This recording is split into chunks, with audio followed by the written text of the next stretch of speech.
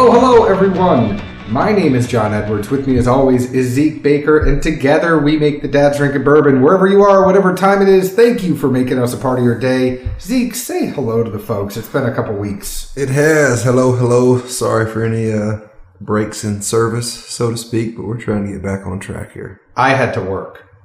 It happens to the best of us. I will take the brunt of this one. I had to focus on the day job a little bit, and sometimes our bourbon night hobby gets put on the back burner. But we appreciate you guys understanding, and tonight we have a very special guest, a member of the DeLaury family, founder of Filibuster Distillery out of Washington, D.C., is coming into the Dad's Drinking Bourbon studio to spend some time with us and share some whiskey. So thank you very, very much for joining us. Thank you for having me. I mean, it was a pleasure, and I have always followed you guys, but this is an opportunity for me to come and tell you and share my stories. I feel so bad because I've already messed up the open twice. So you're seeing behind the curtain. Whatever you follow us, and you must think we're so polished, and we're just ruining it for you tonight. I think so. Polish never shines. It's what the real raw things which shines, right? I wouldn't go that so far about being polished either. Can you guys tell he's a salesman? Can you tell he was out selling whiskey today? I have to, right? I have to pay my bills. So the distillery lights are only on because I am selling now. If you could stick around and help us with PR all the time, we would appreciate it. So, well, with the 2 kids and a wife and a kid, you know how hard it is. Yeah, exactly. A fellow dad drinking bourbon over here. Two. Yeah. 2. 7 and 4 years. So you are through what we always like to bring up the kids. So I'm an older dad here. Yeah. I'm an advisable dad. I can give you all the advice in the world. Any advice for the terrible twos? Enjoy it. This will go away, and you will forget about what happened last day. Enjoy it every day, every minute. These are the moments you just need to enjoy it. So I will tell you that we both started when we started this whole thing with our kids being younger. We started recording. We would get over here about 8:30. Then that moved to 9. Then that moved to 9:30. Now we're pretty much at 10 o'clock. Because I know I fought with my daughter for an hour to get into bed tonight, and didn't get to leave till like 9. We tried to get her in bed at 8, and I think I left the house at 9:15 to come set up, and Zeke got here about 9:30. So I was on normal time. Normal time, but it moved. Maybe I was late actually. No, I was like 10. I came in at 10:30. Yeah, but we told you that. We told you. Was it? Okay, I just thought that because that was the time I could come. No, we're late by all means, but I wouldn't call it the terrible twos, John. They're fun. Yeah, at least my twos have been fun. Oh, I'm 3/4 through. I have a very independent young woman who likes to tell her opinion. And I mean everything. When you go up the stairs, she goes, "No, Daddy, shut the gate." And she'll make you could be halfway up the stairs and she'll point down to the bottom of the stairs and you have to go shut that gate or she's going to let you know about it. You know, I remember those when she was 2, but now she's 7 and I have a different battle I have to fight every morning with her. What to wear, not to wear,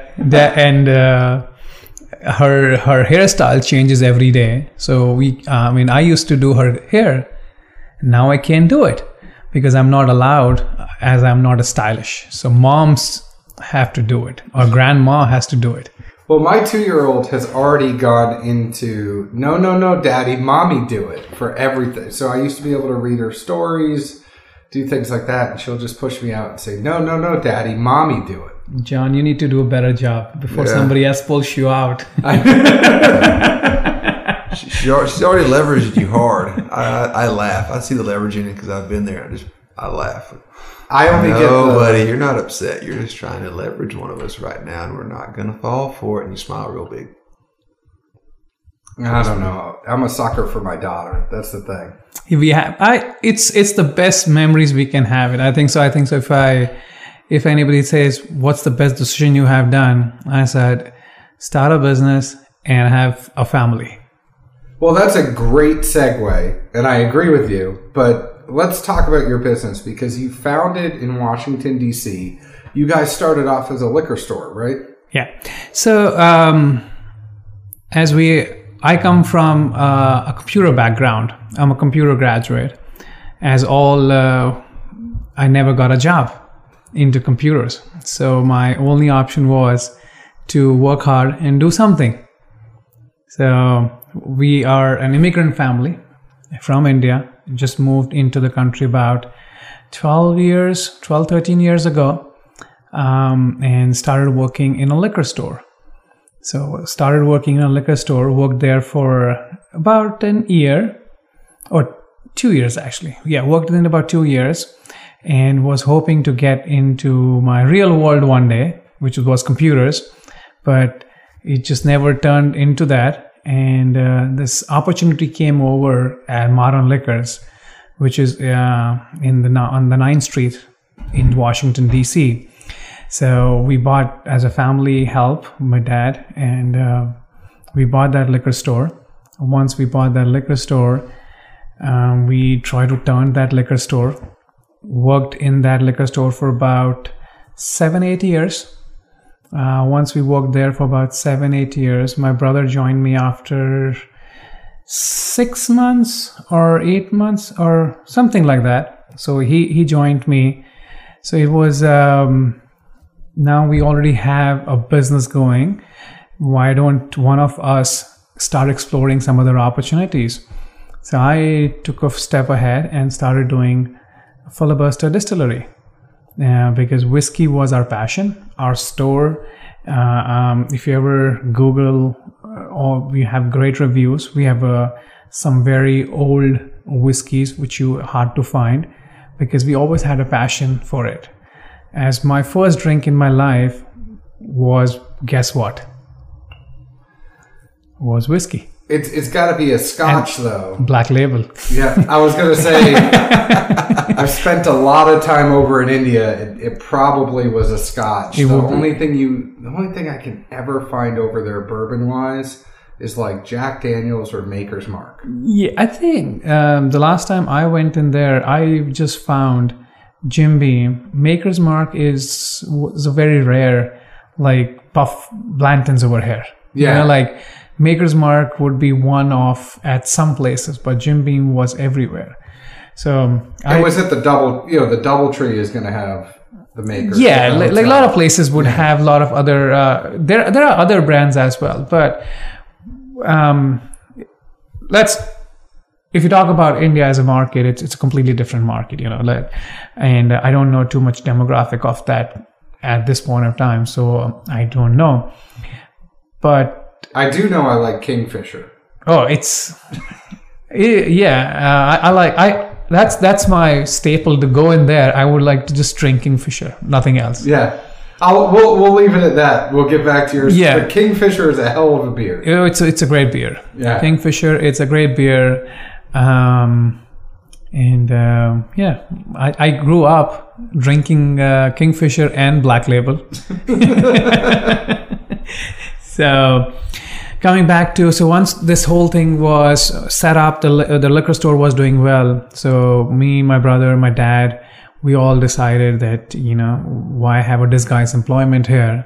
One of us can start something else. Let's explore the opportunity of something. So whiskey came naturally to us, because me, my brother, my dad, we all had a whiskey passion.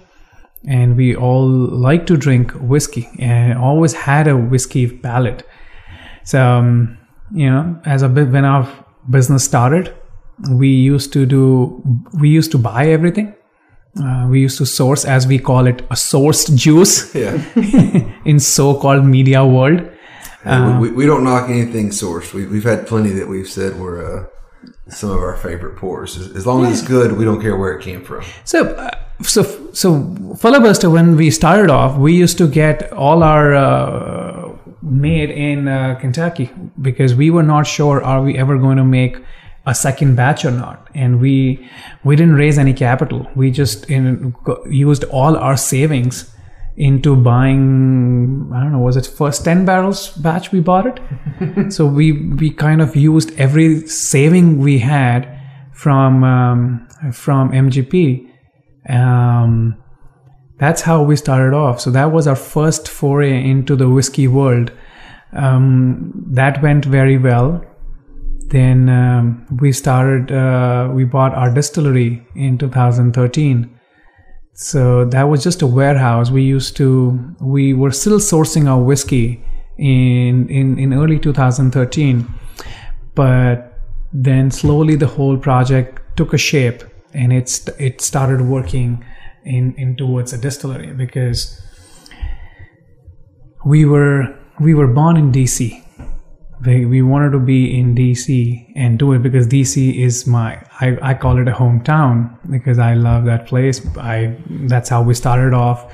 DC has been always very kind to us. We're not very political on this show, but DC isn't kind to a lot of people. But DC is very kind to people who are kind to them. Well, but I would just think in DC, that's the type of town that needs a good drink. And if you think there are a lot of I don't know. I think so. On per capita, DC is up there in drinking. I would assume so. Yeah, right?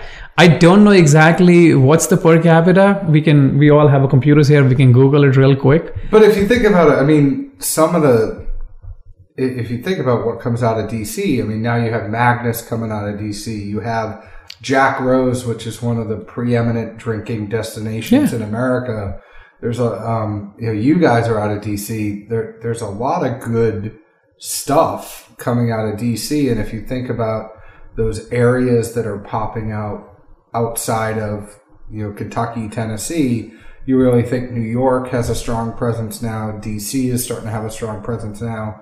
So it's really interesting, right? Yeah, that's what it should be, So that's what the Filibuster, when we started off, we wanted to have the sense of belonging that where we are from. But unfortunately, we have to move out from DC, because our whole idea is that where you belong to, your water is the main source of making a whiskey.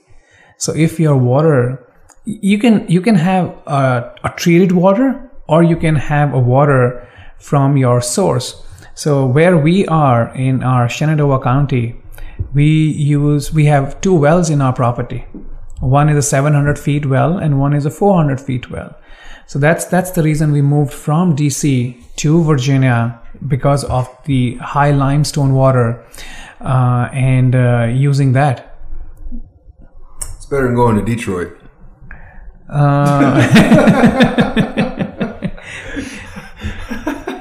Cheers.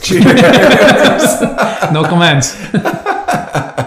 So is it a space issue as well, though? Being able to, I have to assume that the real estate is not cheap to warehouse and age barrels in DC. We never got that far. I think so. When we laid out the project, we consulted with a couple of people about the water source and without everything. So it just came out to be the most important factor of making a great whiskey. If you look at the whiskey world, look at Highland, Lowland, Scotch world, Island, Lowland, Islay. That's all. It's all the water source, what you source from there. It's the peat from Islay which comes in. That's the sea which is right there. You go. The reason why Highland is because they are further from sea. The Islas, Kentucky is Kentucky because of the water source, because they are on a very big limestone water. So same thing we wanted to have, where like New York bagels are New York bagels. You cannot copy that. So that people try it. Yeah. So that's why we, like if I would have been in DC, there is nothing wrong. I can just put a little RO, strip everything off, put your yeasting, and you're done. But we didn't want to do that. We wanted to be where we really belong, have that water quality. When you can get that. If we didn't have it, we didn't find it, then I would have made a new story. So what was your first, you guys contracted some of this the juice in the beginning, and then you started laying your own stuff in 2015, correct? 2015. Yes, you're correct. And I believe what you're putting out now is one of the things we were talking about before. Previously, you had 20% of your own distillate in there. Later on this year, the next batch, you're going to have 50%. But coming the beginning of next year, it's going to be all your own stuff. Yes. Right? So I have to assume that by trade, you weren't a distiller. So did you have to get some help in this process, or was it something that you just researched a whole heck of a lot? How did you and your family start doing that? So one of the major factors, I think, so retail industry, all the people who are listening to you or who if they are retailers, they would agree with me, or the restaurant buyers will agree with me, that the amount of practical knowledge we guys have or we grasp from, because in a retail store, I have about 10 people coming and visiting me and telling their stories, telling about how they do the stuff. So you learn practically too much. Going to school is very important and everything, but it's a passion, what you really have to do it. So, for example, I learned about the distilling and mashing from a couple of people who came and told me about how their whiskey is different than the other. And somebody would come in and talk about how their cognac is different from others. Somebody would come and talk about that, how do they filter it? Why did they use carbon filtration instead of chill filtration? So this is all I gathered practically. So I'll tell you a very interesting story. When we set up our plant, August was a date where we had to start distilling it.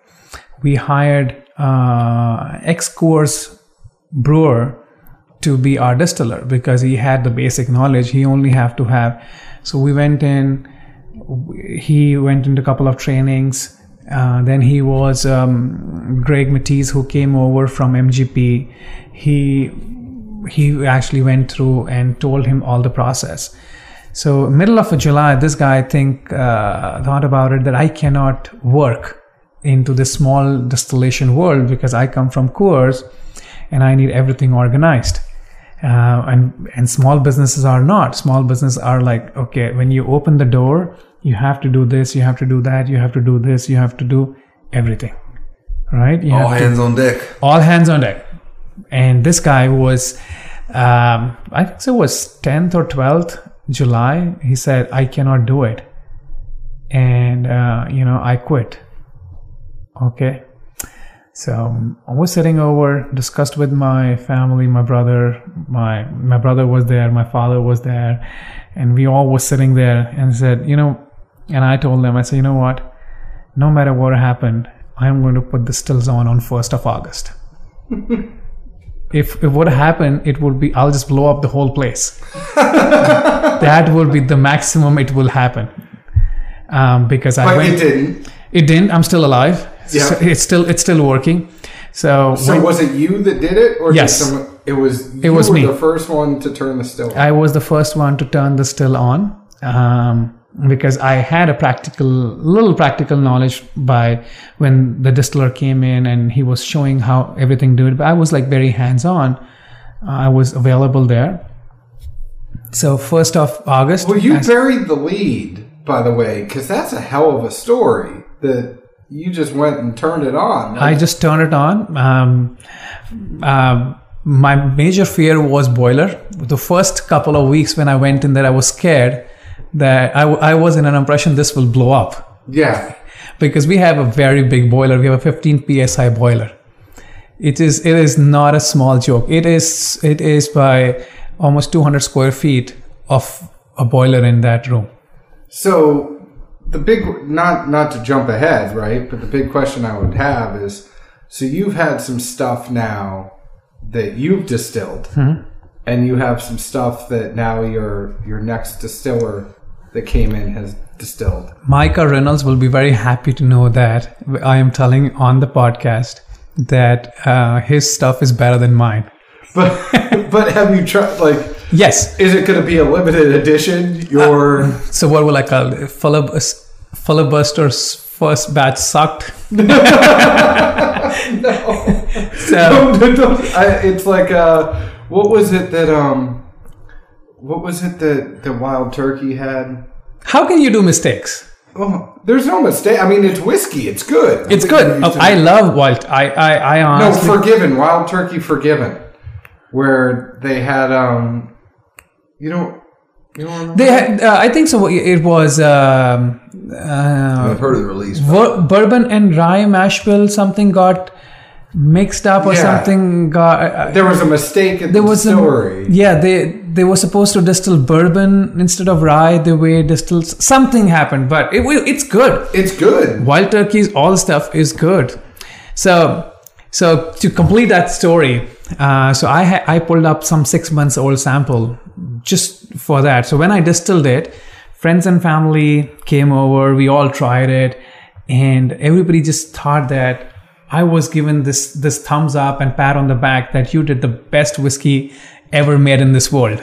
And I was so impressed and so confident that, you're like, don't hire anybody. I can't do it. But it was just like I had to come back to the sales. We, as a company, as I told you, we are 100% family owned. There is not a dollar a dime still taken from an investor or from any third party. So we wanted to keep that thing going on, as we are a very traditionally backwards immigrants. So we want to keep everything as much as we can have a control. So finally, I distilled it. They all like it. White whiskey.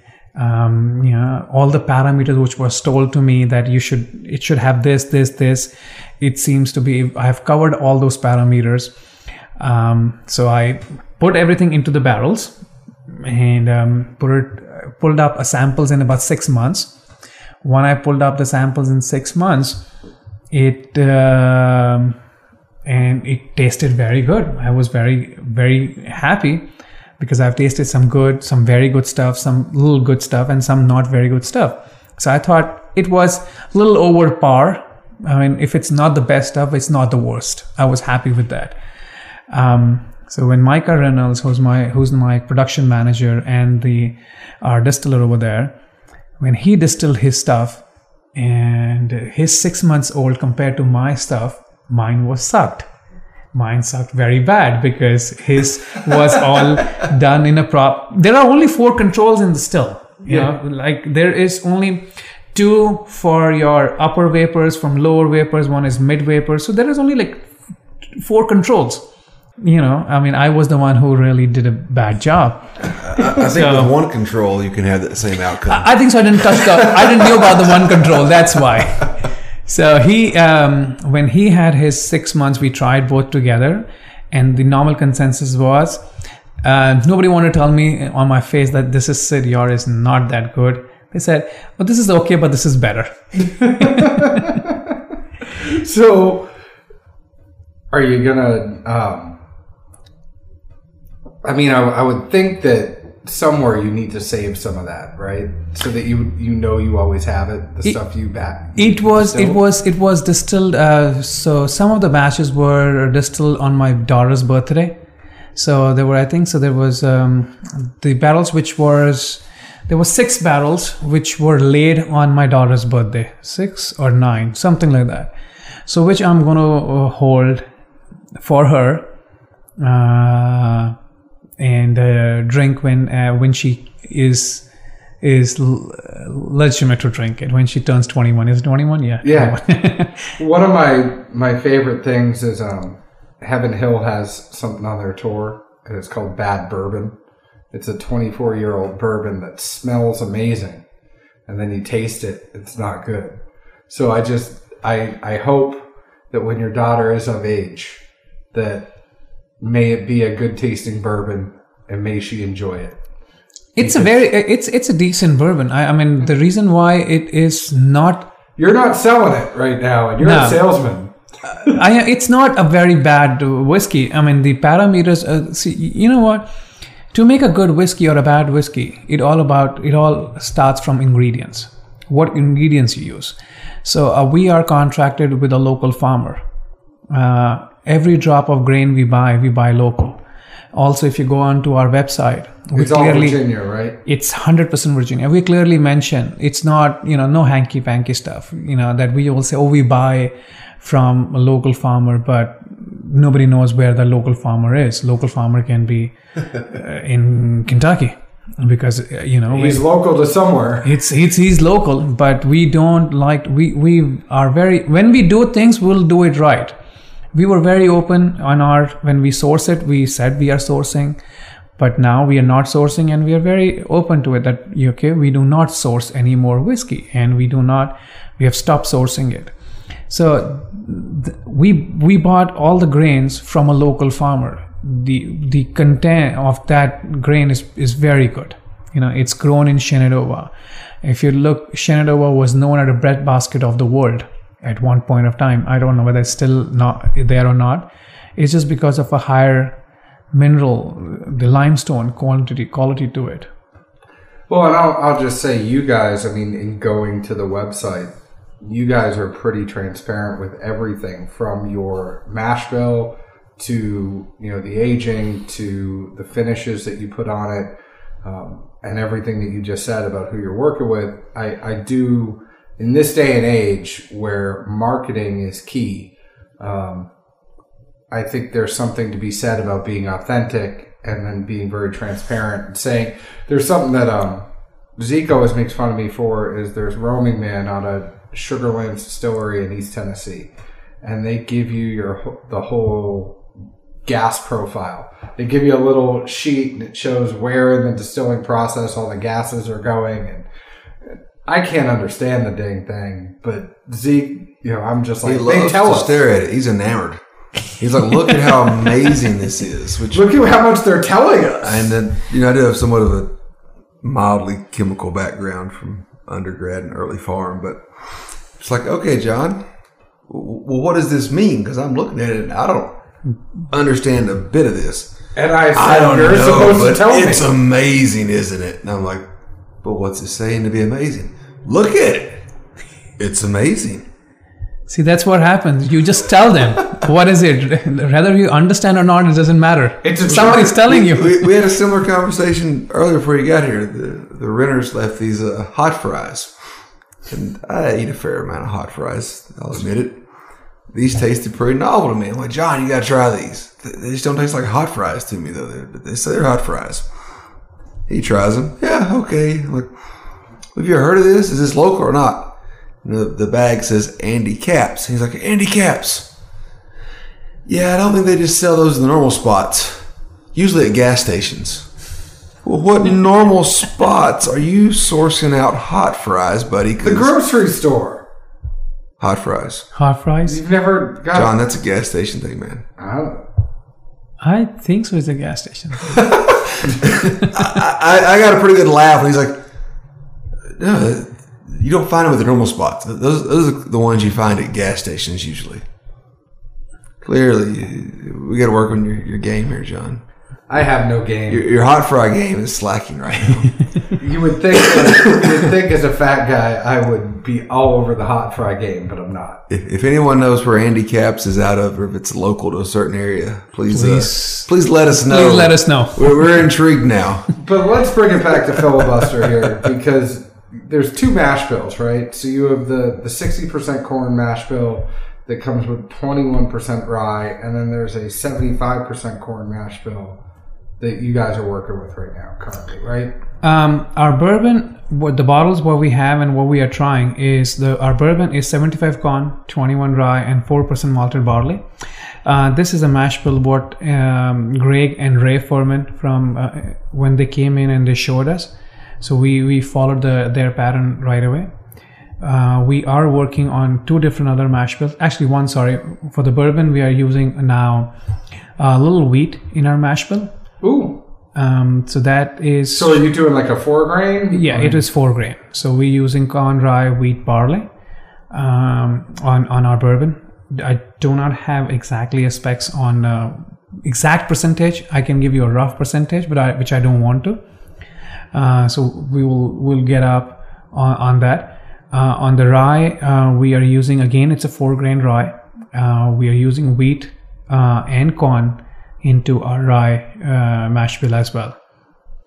And you have great. I do just have to say these bottles, and you guys will see a picture that we'll put on Instagram, Facebook, and Twitter. But these bottles are nice, tall, and skinny. So if you're thinking about cabinet skinny space, and tall is always good. If you're thinking about cabinet space, it really. I'm allows thinking you about to fit. something else here. Tall and skinny. It worked for me well before I had kids. Yeah, I was always tall.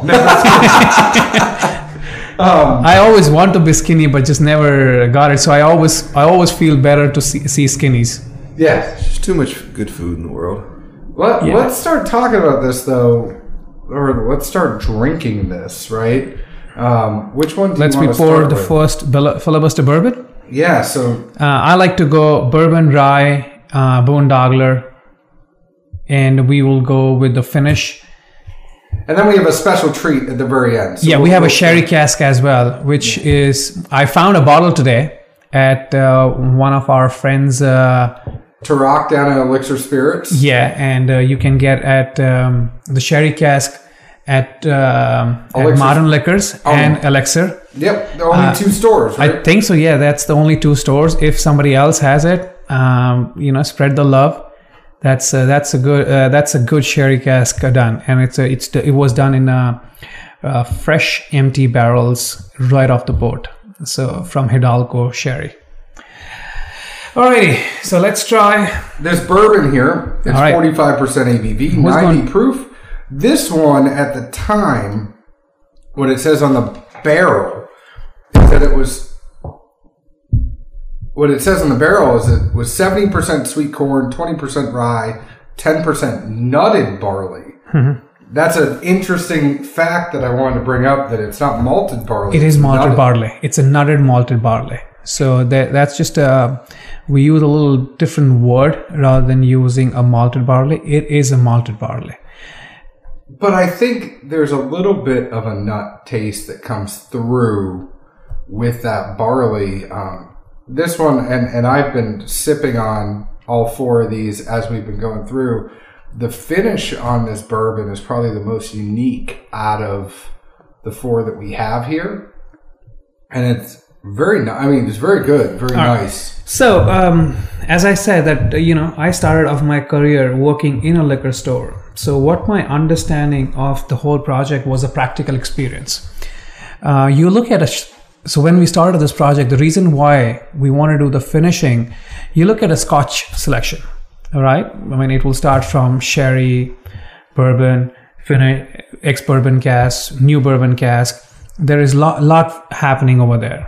All the sherry cask, all the wine cask, all the Madeira cask. That's a lot of influences over that. Okay, fair enough. Why is that? Because barley is more neutral, and you need to impart a little bit more flavor to really get that. But bourbon, on the other hand, corn has a lot of flavor in itself. Barley you cannot eat, but corn you can eat any day. So our challenge was that, okay, I want to bring a little different character to the bourbon.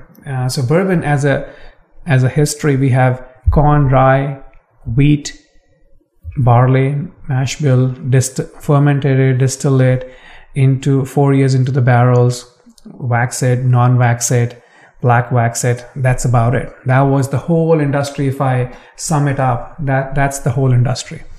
But so when I wanted to start off this project, I want to bring up a little different character with the bourbon. Yes, I know the wheat has that quality, rye has that quality, but why can't we extract a different kind of sweetness? So that's why we use a French oak barrels. So French oak, these comes from a limousine. From France, it's the used wine barrels. We used 100% Remy wine barrels. Wait, you mean so they drive it in a limousine? Yeah. It comes in a limousine. Over the water. It's like that James Bond amphibian thing. Yeah, and a big limousine. You can't believe it. Like it's a 40 feet container it comes in. Limousine is smaller. This is a bigger limousine. No, but I know. It's That's it. I mean, that's what we are here for. We're actually here to have fun. Yeah. To have drink. We're not here to do a I don't know, competition. What do I call it? I don't know. Oh no, it's all a competition between Zeke and I. You haven't been, you say you follow the show, you actually haven't been following. Maybe I missed something. No, John, remember he came in, he said that you didn't have a broken palate. He didn't believe it. Hey, how's that ETL doing? That was actually one of the questions. I put out questions for the show tonight. So I will just go on a little tangent, but and our friend Ryan Lay, this tangent is for you. He hates when we go on tangents, but we did a blind tasting because we taste most of our whiskey blind, and just no bias. So we'll know that we'll have 4. We'll taste them all blind, see which one we like the best. Zeke always hated Elmer T. Lee. We did a Buffalo Trace blind tasting. Guess what Zeke's number 1 was? Elmer T. Lee. The one he hated? Yeah, the one he said he hated was actually his favorite. Still not a fan. He says that. It's a personal palate. I think so. All the bourbons and are... Zeke's personal palate, before you go any further, Zeke's personal palate is biased towards Elmer T. Lee.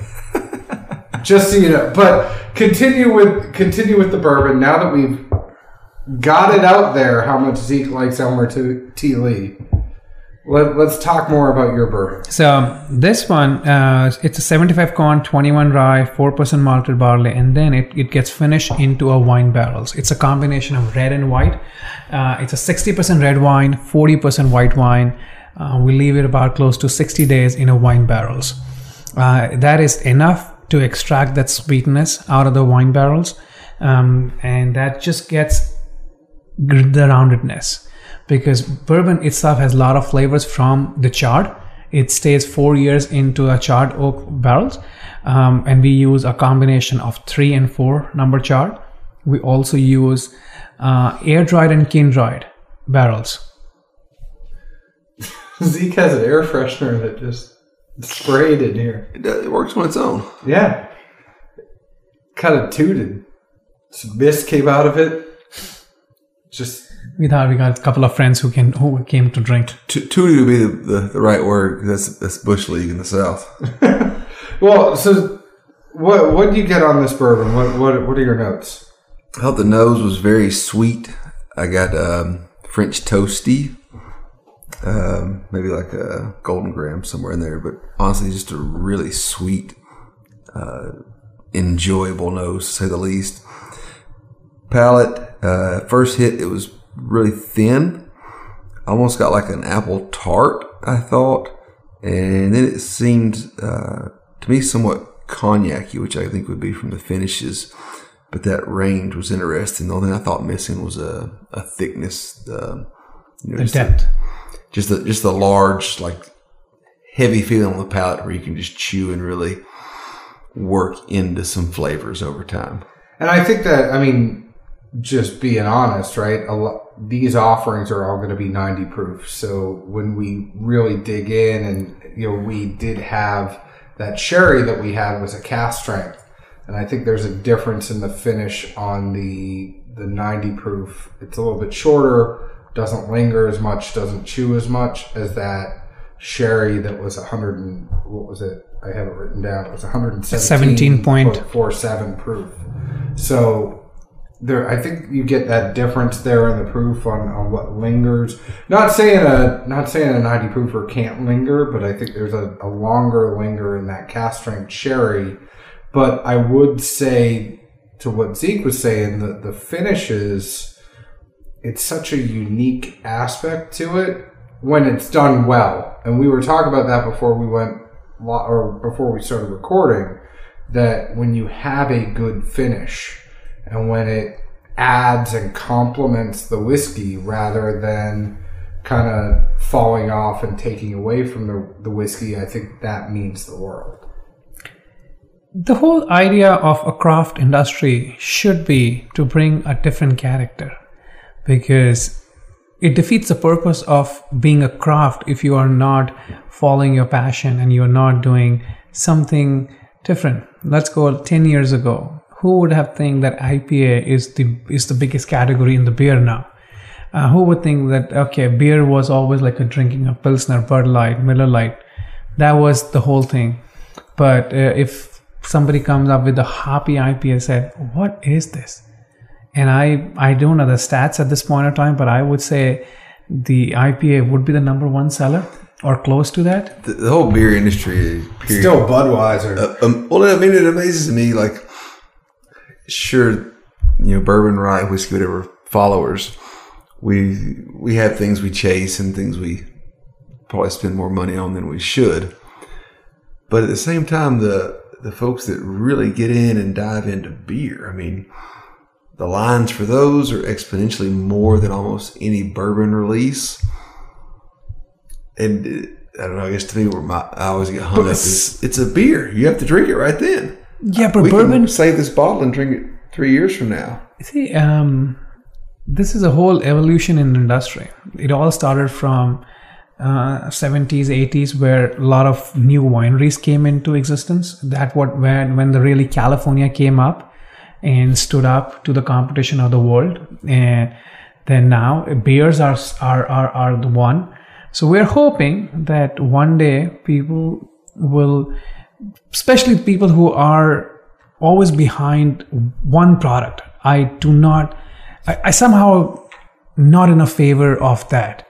Give a chance to smaller distilleries, smaller craft distilleries. Why are you just running behind that 4 names? And because it's just a name. Half of you or half would have not even tried it, and they said, and they just run over that 4 or 5 different brands. Give it a chance to the smaller craft distilleries. Yes, I think so. Our craft industry would also have to come collectively and come up with a steady pricing. Some of the craft industries are very expensive. Because most of your stuff is under $50, right? Yeah, my whole idea of is I will get one opportunity in my life to convince a customer to buy this product. If I am not able to do that, I have lost that customer. And if I lost one customer, I'm not losing one customer, I'm losing 16 customers. Because one bottle gets 16 shots and maybe he's sharing up with his 16 friends. So I try to be, I'm actually working on, my whole distillery is worked on such a nice parameter where I will keep dropping the price because as my production increases, and today I'm doing 7 days of production with 3 barrels every day. I have same overheads, I have same everything. So I'm trying to work a nice parameters. My distillery was set up by an ex-Jim Beam production manager. He is the one who set it up few things like putting an agitator on each fermenter. What difference does it make? It has made a 3 or 4 gallons in each batch. Is a big amount? Yes. If you calculate 3 gallons on every batch, it's a few more bottles every batch. Yeah, 3 gallons is roughly 7 bottles? Yeah. Roughly, I think so. I didn't go to school, so I can't tell you the math. No, you know how to enter it in a computer. Yeah, I will do it. A program can analyze it. You can make an algorithm. Wish I would have been that brainy. But yeah, better margins, no matter where they are, it's still a margin. Yeah, and that I can better understand. Is always good. See, that's why that I can understand. Where is the better margins? Well, let's trim the fat. Let's go through this a little bit more. I don't want us to be rushed on this. The rye is the one you wanted us to go to next, right? Yeah. Are we done with the bourbon? I think so. Did you give your reviews? Yeah. We both were saying, I was talking more about the finish, how sweet it was. I think the finish really comes through. We were talking about tasting notes. Did we get through all of them, Zeke? Hell, I don't know. We got through enough to say we liked it. Yeah. And I think the finish was more unique from most bourbons I would have. I could really taste those. No, I just tasted it again. Wines. It's to me somewhere between apple, cognac, and some barley resonate as well.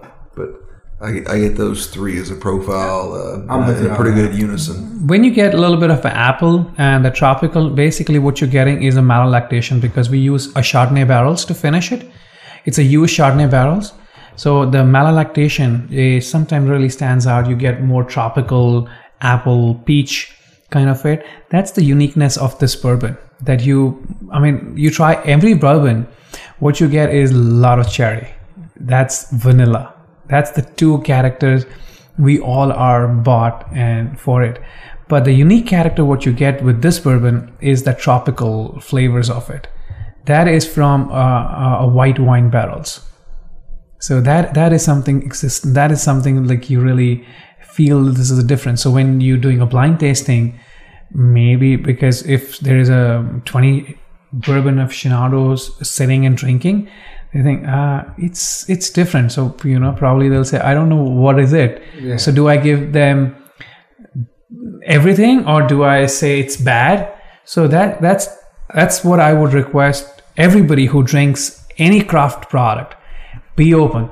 Do not give suggestions for being on that. Just be open and try what is it. Just give your feedback in this is different.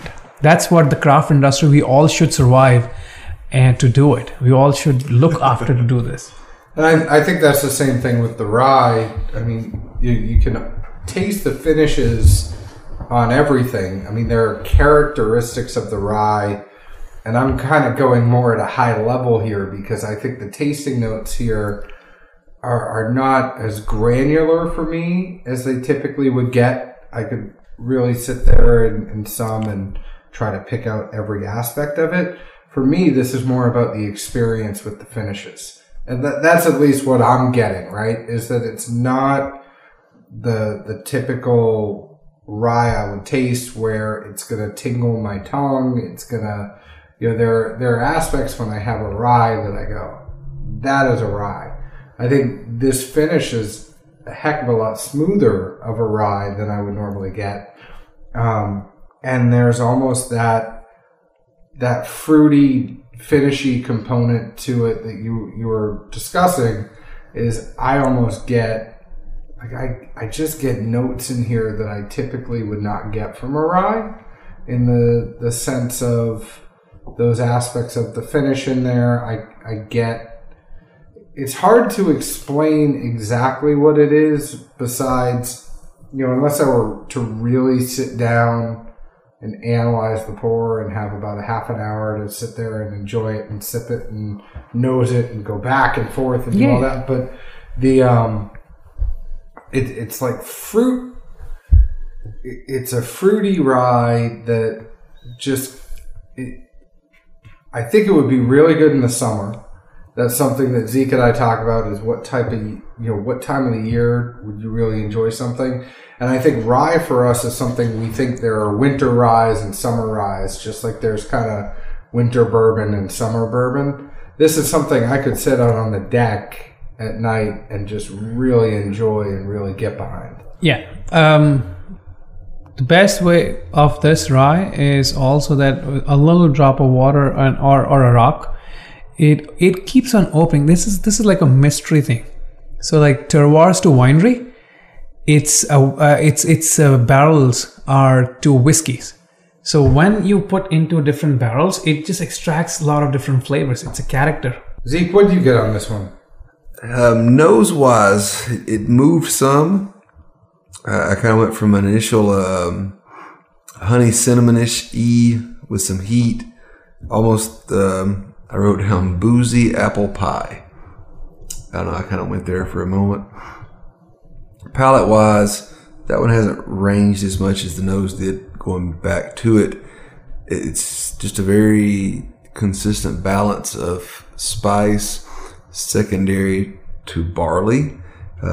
Almost with the barley, it kind of leads into some kind of graham crackery-ish.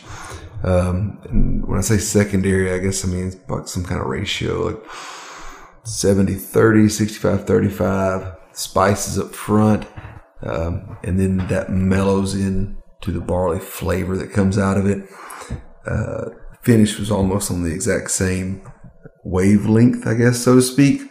But the barley hung around, not the rye, which I know you're a big Kentucky hug guy when you get into your rye. So not on the rye, it's more on a cask strength, because Those fries tingle my tongue. Either way, I know you like the All right, John and Zeke. the hug. Also, one on the what's your 5 favorite ryes? Oh, that's that. 5? 1, 2, 3, 4, 5. Half of them would be MGP. Nothing wrong, Aaron. They do a good job. So, actually, I think my favorite rye is a craft rye. And I'll be completely honest. It's H. Clark out of Thompson Station in Tennessee. So it's a local craft guy here. He does a barrel a week. So right up your alley, you like this guy. It's almost a peanut brittle rye. And he leans towards brewing first and foremost. So it's very much a malted rye. So it has that malted characteristics, and you get that malted peanut brittle rye that's really, really good. I like Kentucky Owl. I like 13th Colony rye out of Georgia. MGP rye, right? So the Whistle Pig stuff. Anytime you find Whistle Pig that's out of Indiana, that stuff is really, really good. That's 4. And then, I mean, definitely like your rye. I'm not saying that because you're here, but Pikesville, and then the Michter's Barrel Strength rye has kind of been one of. Isn't it MGP? Yeah. No, we generally say, as far as a maybe not a gold standard, but our litmus test rye for most ryes would be Michter's Barrel Strength. Honestly, just as far as consistency across the board and the dots it hits. It's by no means the best rye, but for the price, findability, if someone's going to set up a blind of ryes, I would say put that in it. You know, even if you don't like it, when you have it alone, I would like to see where it fares. Personally, I really love the rye that Willett's putting out right now. Their 4-year small batches are very, very interesting and good. We've had them in blinds, and they fared well against stuff that was twice as old. The only other interesting rye I can think of I've had was the one from Canada, Lot 40.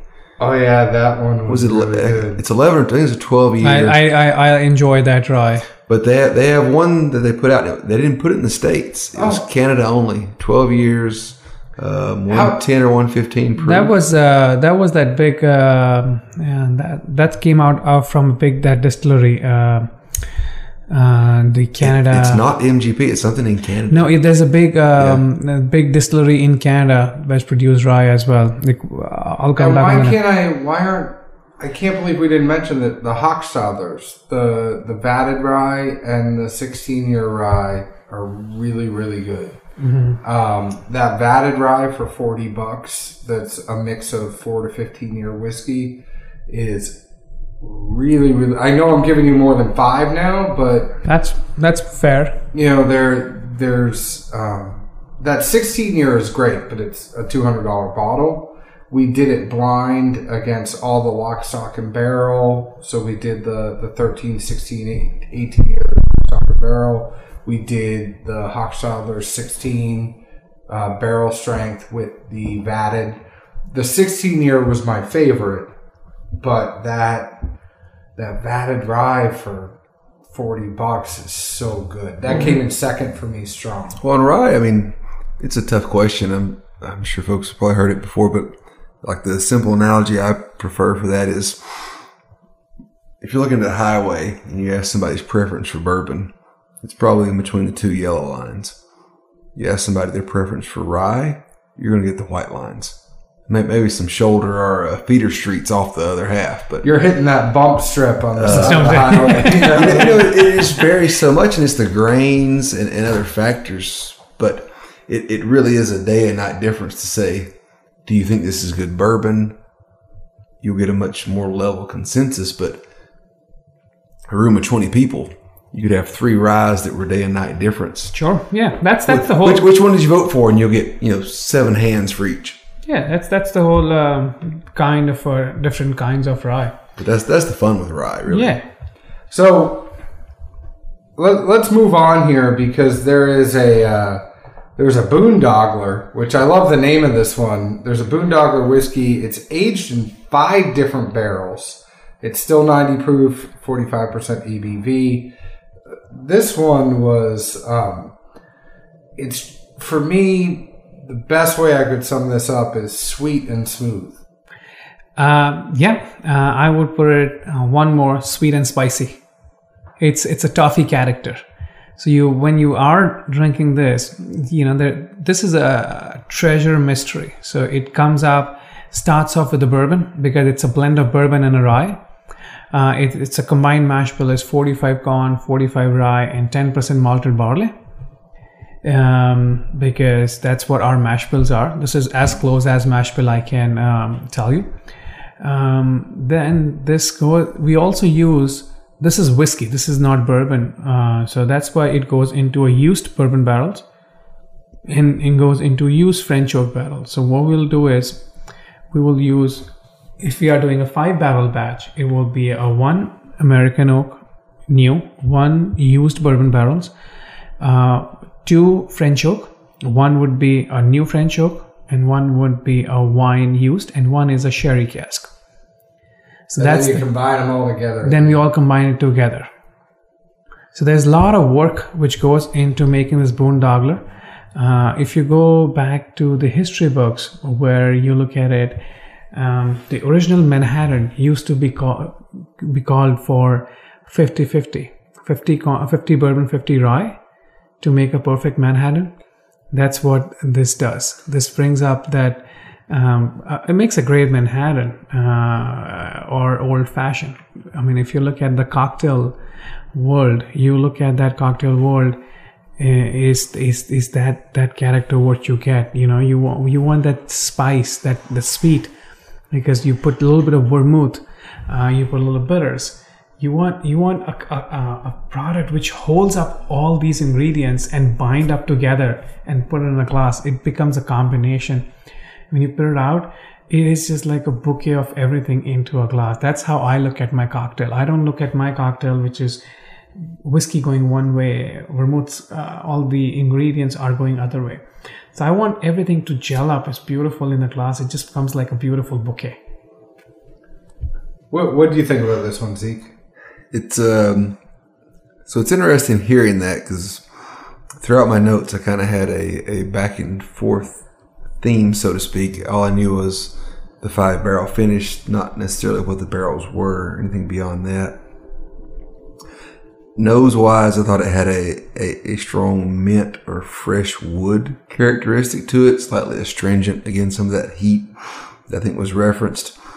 And then as I factored in the aspects of finishing, I thought that the nose seemed much more white wine over red, in that just kind of the warmth, dryness, and a little bit of heat that came off. Palate wise, it seemed young at first. There was a tad of noticeable corn.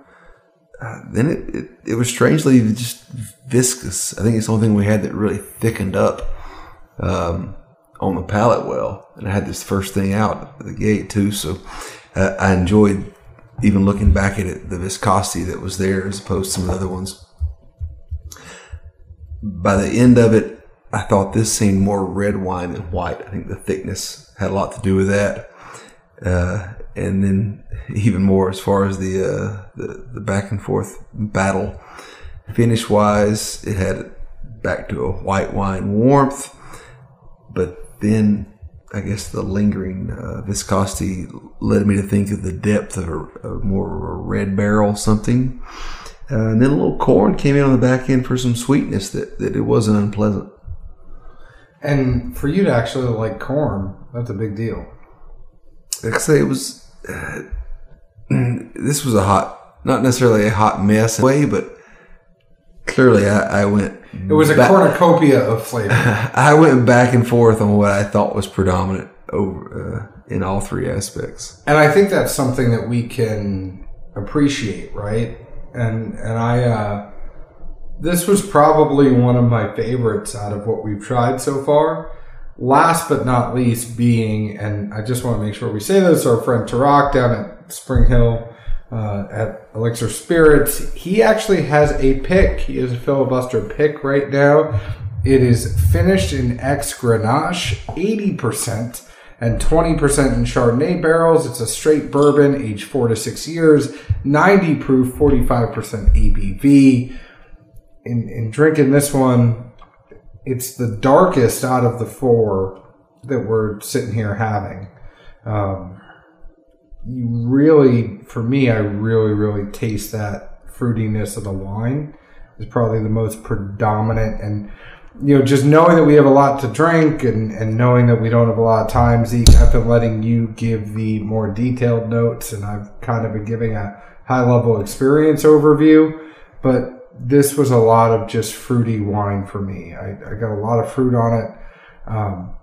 Just was an enjoyable finish, but it was a dark fruit. It wasn't a light fruit. It was, those cherry notes, those wine notes. I got more. If I was going back to your last comment about the Boondogler, I get more of a red wine on this than I get a white wine. Well, to be brief on this, and the fact there's some French oak involved, and the World Cup just finished as well.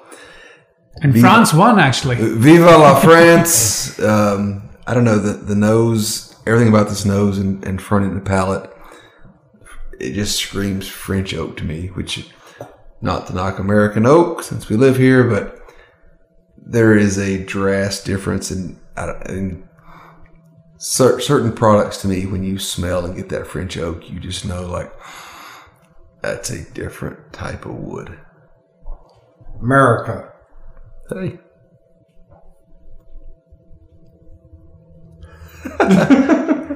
On that note, all we can really say is, we could sit here and talk to you for hours. You've been a plethora of information, and we would love to have you come back again if you're in Nashville. So if we could get your commitment now, there's so much more we could talk about, so many other aspects of the business side that we always like to get into. I think the best way to sum it up, though, is that I think the Filibuster brand, it's not going to be your typical whiskey in the sense of, if you think you're going to have a straight bourbon and just get that bourbon taste, that's not what someone coming to your brand would be looking for. But if you like that, if you like something that's new, exciting, kind of pushing the envelope on what you can do instead of just sitting there, anybody can go get a barrel bourbon, just let it sit, but you guys are doing interesting things with them and taking that time to try to give us a different experience at a good price point, regardless of which one of these 4 we like the best. We didn't rank them. We'll do that another time. It's something that I think people would really get a kick out of, and we always think about I think about conversation starters. So what's a whiskey that you could sit around with 4 of your friends at a table and have a whiskey night and have a conversation about and say, what do you think about this? What do you think about that?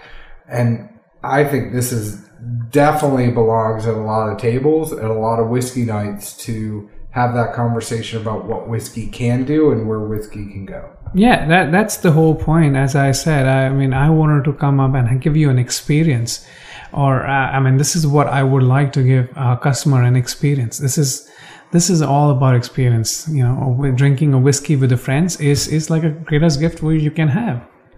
Well, we thank you for the experience. Zeke, do you have anything you want to close out on? One more thing, as you said before, I come to the Nashville. I would like you guys to invite to our distillery, and why don't you come at our distillery, and we can actually do a big feature on production. We will happy to share on a YouTube. On one of your podcasts, and do a real 2 hours production process, to show them. If you can hold that to Zeke's having another kid in September. Oh wow, you in a rush? We can't do anything now until a few months after. We don't get much travel leeway. Okay, but if you can understand that. And, sure. And we have each other's number. So we will hold that thought. We are game. We just have to wait for a time where both of us can go. Zeke can get the dad duties out. Yeah. And worst case scenario, I'll go without Zeke.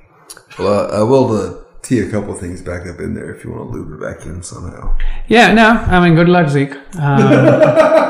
Hopefully. On that note, thank you all for listening. Well, no, I put this in, however, but I think something we didn't touch on and I had written down, and that's why I want to make sure I bring it up, was only averaging a 60 days of finishing, I think, is a point that really helps these out, and it gives enough flavor to accentuate it but not be overbearing.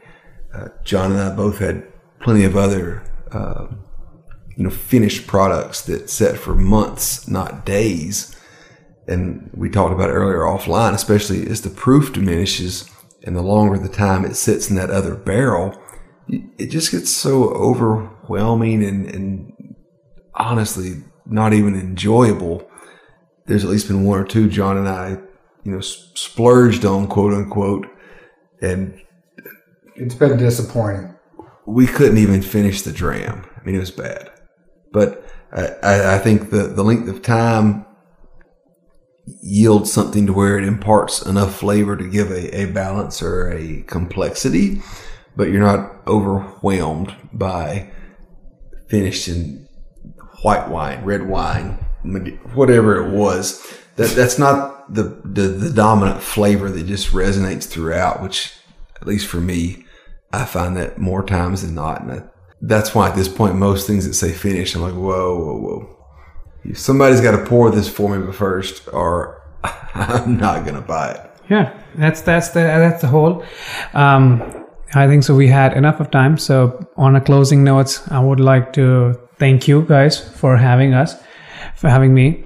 More importantly, this product, enjoy with friends, family, because this is a true craft, a family product put in together. It's father and son's team who has worked hard to come up to this point and do it with the support of a family.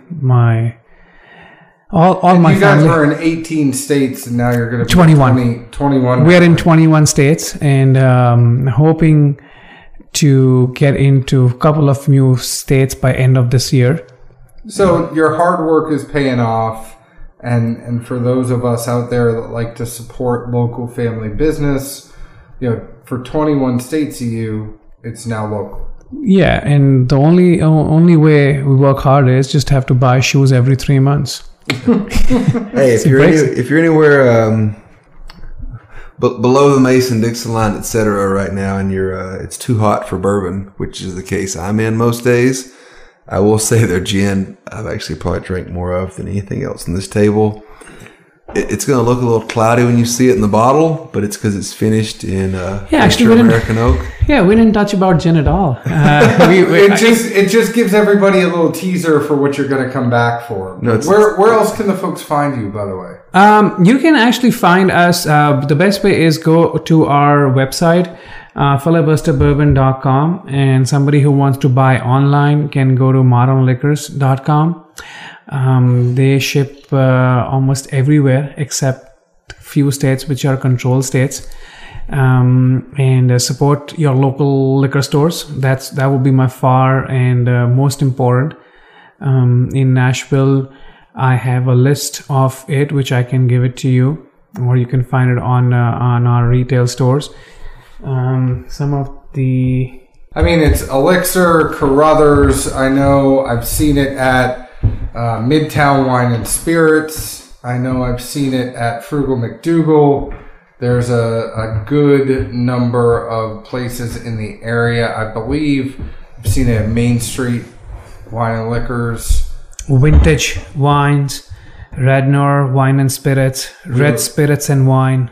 Yep. So these all have a barrel pick as well. This is all, I don't have the details on what finishes they all have, but they pretty much have the finishes.